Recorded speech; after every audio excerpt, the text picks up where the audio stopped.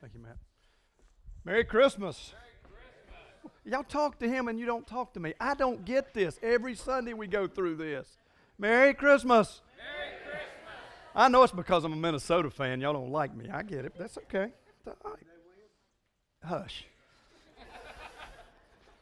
It's good to see everybody. Listen, it's pretty neat that this is a great day, and you took time to come spend time with your church family, and that's exciting. We're going to do our best. I promise to get you, not that we're going to rush because we're not going to do that, but I know you have commitments, so we're going to talk a little bit, and hopefully we'll get you out of here in time. If you've got commitments for lunch, you can get there and enjoy. It's going to be fun. I've got some helpers that's going to come up in just a few minutes and help me out a little bit with this, and that's going to be fun. I love seeing kids that love Christ. So that's what it's all about when we come together to celebrate what I think is one of the greatest days, when we celebrate the birth of Jesus Christ. Amen. Yeah, amen. Thank you. I mean, that's it just is, guys. This is what it's really all about. And I think it's one of the greatest days as a follower, as a Christian, that we celebrate. So let me jump right in and just one of the things I've seen and I've experienced, and I know this personally, and I know it with most of you, is we love assurances. We do. We love to be promised something. We love guarantees. We'll buy guarantees on everything now. $10 item, we'll pay $9 for a guarantee on it to make it that it'll get through an extra year. I've never figured that out. But it just shows we love guarantees. We love assurances. We love to know somebody will promise us something and that we can count on it, that it's going to come through and be true. I'm going to go out on a limb and say this. If I promised you guys I could give you the winning lottery ticket with absolute certainty, would you invest $1 on the numbers I gave you? You would. But then what if we lost? You lost $1, big deal. But I'm going to give you a certainty today that you're not going to lose on, and it's a guarantee, and I'm going to show you through the Bible why I think it's absolutely a guarantee. Let me ask you this. Let's say I gave you the lottery ticket numbers 6 months down the road. I gave them to you today for numbers they're going to draw 6 months from now, and they were dead on. How many of you would say, wait a minute, this guy knows something. I'm going to buy the next set of lottery numbers that he predicts. You'd get more interested in it and say, wait, how did he do that? How did he predict it? How did he know that's what it was going to be? Well, I want to share some assurances today. We're going to play a little Bible ping pong, so to speak. We're going to go from New Testament to Old Testament. But we have some guarantees, and this is where it really brings this story home to me. It's when you can go back not 6 months, but hundreds of years, thousands of years, you can go back and see the predictions and then see the fulfillment. Wouldn't you say, okay, that's pretty good stuff? And I want to know more about that. I want to buy into that. I think that is absolutely amazing. But that's exactly what we have with this story of Jesus Christ. Starting from when he was a little baby through his life on earth, when he walked here, we get this amazing prophecies and foretelling of what his life's going to look like. And people want to argue with that, but really there's not much arguing it. I mean, I don't know how you argue with facts. And yet people want to do that. That's why I get so excited this time of year. And really, it's not just this time of year. It's all year round for me because I know these truths. And I've seen what was said in Old Testament, and I saw the fulfillment in the New Testament. It's amazing. We can start with in Isaiah. The prophet Isaiah said this in chapter 9, verse 6 through 7. For a child is born to us, a son is given. The government will rest on his shoulders, and he will be called Wonderful Counselor, Mighty God, Everlasting Father, Prince of Peace. His government and its peace will never end. Man, that right there is enough to get up on Sunday morning. And even if you don't want to come to church, pick up your Bible and read about this guy who says his government and his peace will never end. He will rule with fairness and justice from the throne of his ancestor David for all eternity. That's something we can't hold true today in the worldly government. It doesn't work that way, but yet we get this promise. The passionate commitment of the Lord of heaven's armies will make this happen. Now, what's amazing, they're talking about the Messiah, Jesus Christ. That's 700 years approximately. Some of you Bible scholars are going to come and say, well, that's 710. Okay, good for you. I'm excited, man. You did your math better than me. I'm going to generalize on some of these dates, okay? Because I don't know. I don't have their calendar. But it was a long time before the birth of Jesus, and we're reading this. I love, for a child is born to us, a son is given, the government will rest on his shoulder. But here's what I love. He will be called Wonderful Counselor, Mighty God. Amazing. Amazing. We've been given this way, way before he's coming. But we like assurances. We like proofs.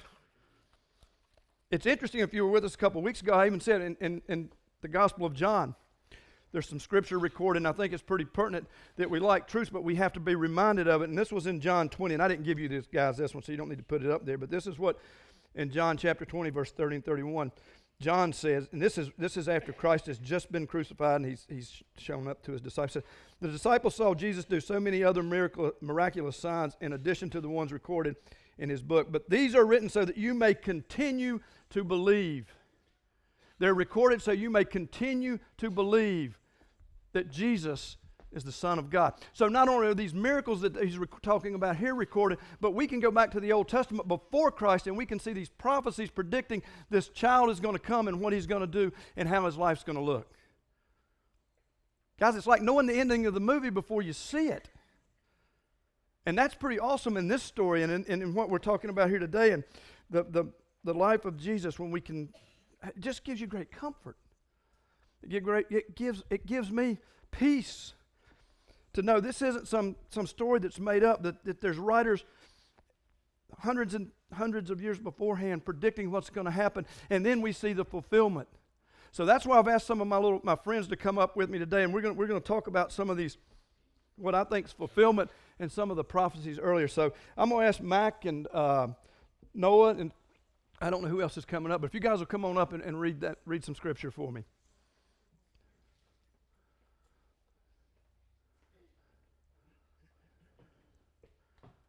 Okay, Lacey's coming up and helping. Okay.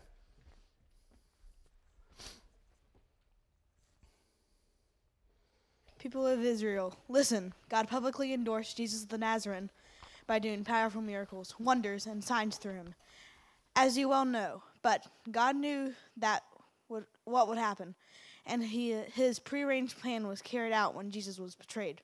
With the help of lawless Gentiles, you nailed him to a cross and killed him. But God released him from the horrors of death and raised him back to life, for death could not keep him in its grip. King David said this about him. I see that the Lord is always with me. I will not be shaken, for he is right beside me. No wonder my heart is glad, and my tongue shouts his praises. My body rests in hope. For you will not leave my soul among the dead, or allow your Holy One to rot in the grave. You have shown me the way of life, and you will fill me with the joy of your presence.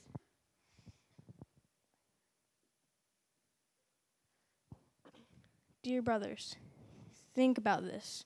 You can be sure that the patriarch David wasn't referring to himself, for he died and was buried, and his tomb is still among us. But he was a prophet, and he knew God had promised with an oath that one of David's own descendants would sit on his throne. David was looking into the future and speaking of the Messiah's resurrection. He was saying that God would not leave him among the dead or allow his body to rot in the grave. Thank you, guys. Yeah, give him a hand. That's awesome. It's pretty interesting. We read this, and it's Peter's the one saying that, and I think he kind of put another prophecy in there. He says, listen, they're not going to believe you. They're not going to believe when you say this comes from the Old Testament. So, but let me tell you, if you go all the way back about 1,000 years to Psalms, listen to what we read in Psalms chapter 16, verse 10 and 11. For you will not leave my soul among the dead, or allow your Holy One to rot in the grave. You will show me the way of life, granting me the joy of your presence and the pleasures of living with you forever. Hallelujah. 1,000 years. 1,000 years before we hear these same words from these young men and women that Peter said. But he says, this is pretty interesting to me. What he says, he said, dear brothers, think about this. You can be sure that the patriarch David wasn't referring to himself, because that's what the people want you to believe, because they don't want to believe this baby is the child, is the Son of God.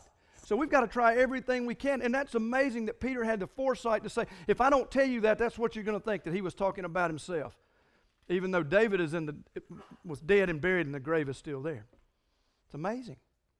So here we see already in the life of Jesus, we're starting kind of at the end. He's been crucified, he's dead, and he's risen again. He's not in the grave rotting. Guys, this is the Son of God we worship today. Hallelujah. Amazing Amazing what we have in front of us. Amazing the assurance, the promises that we've been given. And yet, I don't know why. I don't know why this is so difficult for us to gather, to just wrap our arms around. Because I'm telling you, if I could predict lottery ticket after lottery ticket after lottery ticket, you'd want me to give you the numbers. But what I can give you is Jesus Christ time and time again, and you won't take him, and he's free.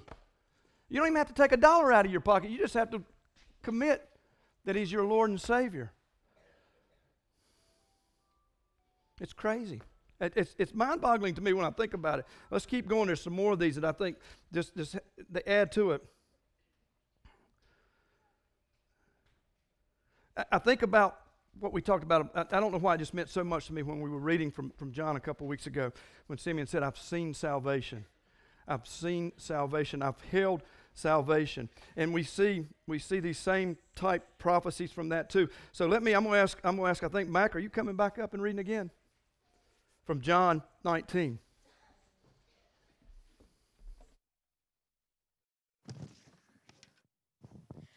One of the soldiers, however, pierced his side with a spear, and immediately blood and water flowed out. Thank you, sir. It's kind of amazing.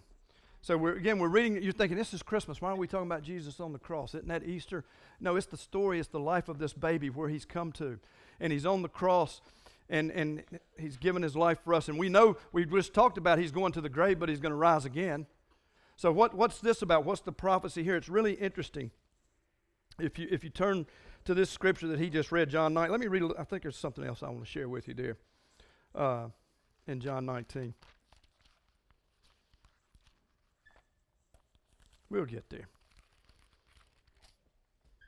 Listen to what he says in verse 31 and 30 through 33. It was the day of preparation, and the Jewish leaders didn't want the bodies hanging there the next day, which was the Sabbath, and a very special Sabbath, because it was the Passover. So they asked Pilate to hasten their deaths by ordering that their legs be broken.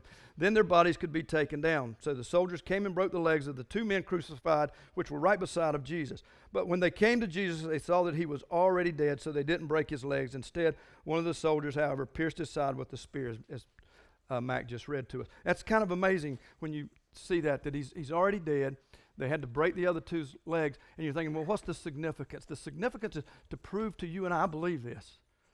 To prove to you and I what predicted much earlier than that. If you go all the way back to Psalms, again, 34, which probably is 1,000 years before this, listen to what the psalmist says in verse 34, chapter 34, verse 20. For the Lord protected the bones of the righteous, not one of them will be broken. Did you get that? Jesus' bones wasn't broken. Then if you go forward, this is a little closer to the death, but still about 500 years away. In Zechariah, we read the prophet of Zechariah says this in chapter 12, verse 10. This is what he says. Then I will pour out a spirit of grace and power, prayer on the family of David, on the people of Jerusalem. They will look on me whom they have pierced and mourn for him as an only son. They will grieve bitterly for him as for a firstborn son who was pierced. Who is pierced. I mean, how much proof do you need? I mean, we've seen the prediction that he would be dead and buried, that his grave would not, or his body would not rot. We've seen the foretelling of the bones wouldn't be broken. That was the tradition. That was the norm. If you were on the cross, they would break your bones, because once the leg's broken, you can't support yourself and you'll suffocate immediately. But Jesus was already dead, and that was predicted. And it was predicted that no bones would be broken and that his side would be pierced. Merry Christmas, guys. This is the Son of God. Do you start to get the picture? What's predicted will come true. What's predicted will happen. You can't miss on this. This is an assurance. This is an assurance you can take to the bank. You can take it. It's more than taking it to the bank. You can take it for eternity. It's a promise that's been given to us. I want to share another amazing story that we find, and then we see predicted earlier in the Scripture. And this is the one, without this one, this is where this would start to break down. But the fact that we have this story and that we see it predicted and we know the fulfillment of it, we celebrate today. I'm going to ask, I think, is Olive and Lacey going to come up for this one?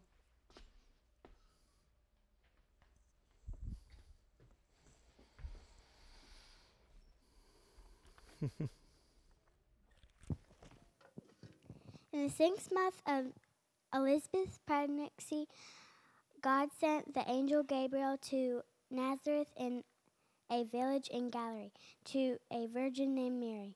She was engaged to be married to a man named Joseph, a descendant of King David.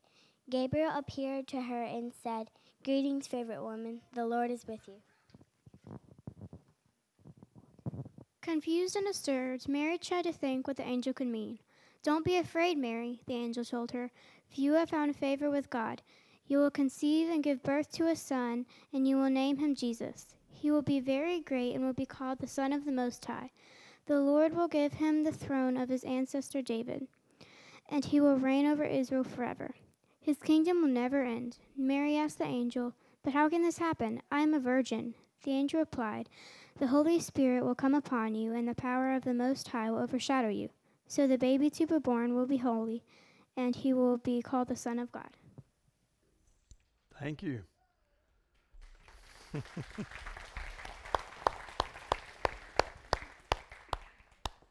We know this child is special, born of a virgin birth.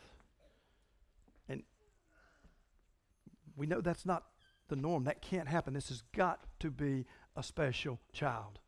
This has got to be a child that we're going to celebrate years and years and years and years and years later, and we'll continue to celebrate. But what's amazing about this story is if you go back to the prophet Isaiah once again, hundreds of years beforehand, listen to what Isaiah records in chapter 7, verse 14. "All right then, the Lord himself will give you the sign. Look, the virgin will conceive a child. She will give birth to a son and will call him Emmanuel," which means God with us. We're done here, guys. Can you do that? I know you can't do the virgin birth. Could you predict it? Let me ask you this. Can you predict the birth of anyone in this room that's not already pregnant? You can't predict it if they're pregnant. I'm sorry, you get close and then you say, "Well, they're going to have a C-section." Okay, you cheated. Can you do it? But yet people, you don't want this assurance. This is what drives me nuts. This is what I don't understand. People would rather argue about these stories than to say, wait a minute, how can you argue for something that was predicted hundreds and hundreds and hundreds of years in advance? But the life of Jesus is told before there was a life of Jesus. And it's accurate. It's amazingly accurate. You can't, listen, I hate to say this, I've watched the Christmas Vacation 100 times. I still can't tell you everything in the story. You didn't hear that here, but it's just the truth. We all know. Some of you laughing because you know it's just tradition at our house. I mean, we just watch it with our kids and have a great time. But I still can't tell you every line. Listen, this story is foretold with great accuracy, with great truth, and I think more importantly, with great power. Because I don't know what else you can say or do when you're struggling with or wrestling with, is this really this baby that Simeon said, I've seen salvation. I held this baby and I've seen salvation. Is this really the Son of God? I don't know how else, I don't know what else you need to prove it. When you can flip-flop back and forth. And I tell you, that's tough for me, back and forth and back and forth and back and forth. But it's an amazing story, and I think it's really the only way we can do it justice is when we look at what happened and go back and look at what was predicted to happen. It's amazing. Some of you, to put it in another way, think about this. If you could predict what was going to happen in the football games, you'd retire.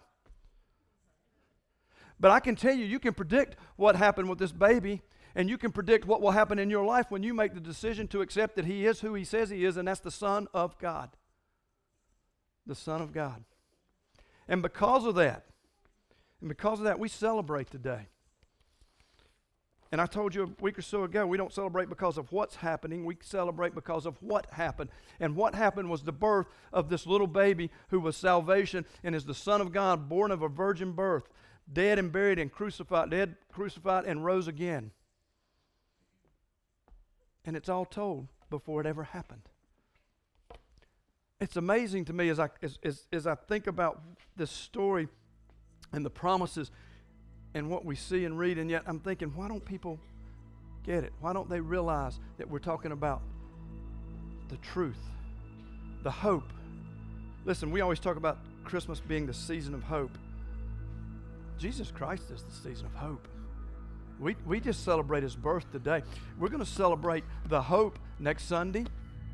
We'll celebrate the hope the following Sunday, the next Sunday. Hey, and listen, I'm giving you some prophecy. Unless Christ comes back, and you're saying, well, Mark, you could die, then Matt will come up. And if something happens to Matt, heaven forbid, then there's somebody out there that's going to step up. But I'm telling you, we're going to celebrate. And we're going to celebrate again and again and again, because I believe the story without reservation. I don't think there's any part of it. I don't think there's a single part of this story I don't believe. Well, how do you believe the virgin birth? Because it was prophesied. Well, how do you believe the resurrection? Because I give you two on that. It was prophesied, and there was eyewitness accounts. You need more? I mean, we can do this all day long, guys. I know you can't because you got places to be to celebrate this birth, and I get that. But I'm telling you, this is amazing stuff. And I want to thank these kids for coming up and helping me because they believe this. Give them a round of applause. Those guys did awesome. Yeah. I know them. I know the families they've grown up in, and I know they believe every word of this for the very same reasons that we just talked about. And I would tell you, if you're sitting out there today and you have doubts, come talk to me. Grab Matt. We can get you to somebody. And you say, but today's Christmas. Well, there's no better time. There's no better time than to meet this little baby than today. There's no better time than right now. The one that Simeon said, this is salvation. I saw salvation. It gives me cold chills to think that he held the baby Jesus. I mean, he held this little baby. And in that little baby, this little baby, he didn't see a little ball of fun and Gucci and cute. He saw salvation. He saw salvation. That's what I see today is salvation. I think the writers of this book, all these different writers, and they put this book together. Peter said, he said, listen, you're going to think that this guy in the grave that David was talking about himself, they did such an amazing job with this book that I can walk out going, wow, I can't deny it. I can't deny it. They predicted it. It happened. This child, this little child, born of a virgin birth, was truly the Son of God. Celebrate today. But let me ask you to do me a favor. Don't just celebrate today. Celebrate every day like you worship the Son of God. Because you do. Let's pray. Father, thank you that we could come together on this day when we do celebrate the birth of your Son. We celebrate the fact that he was born of a virgin birth, that he was dead and buried and rose again on the third day. Father, we celebrate that. Thank you. Thank you for making this so clear and so understandable that we can't deny it, Father. We just have to accept it. And that's so hard for some of us to accept it, that we just can't let go. That we've got to be in control, but yet we know you're in control, Father. We know that you're in control of everything. And through you, through your Son, we have hope and we have light everlasting. So be with us today. Let this be a day of celebration. Let this be a day of celebration like no other till tomorrow when we get up, and then let it be a day of celebration like no other. And then the next day and the next day, Father, because we celebrate and we worship the Son of God. We thank you. We praise you. We want to honor you in all that we do. For these things we pray. Amen.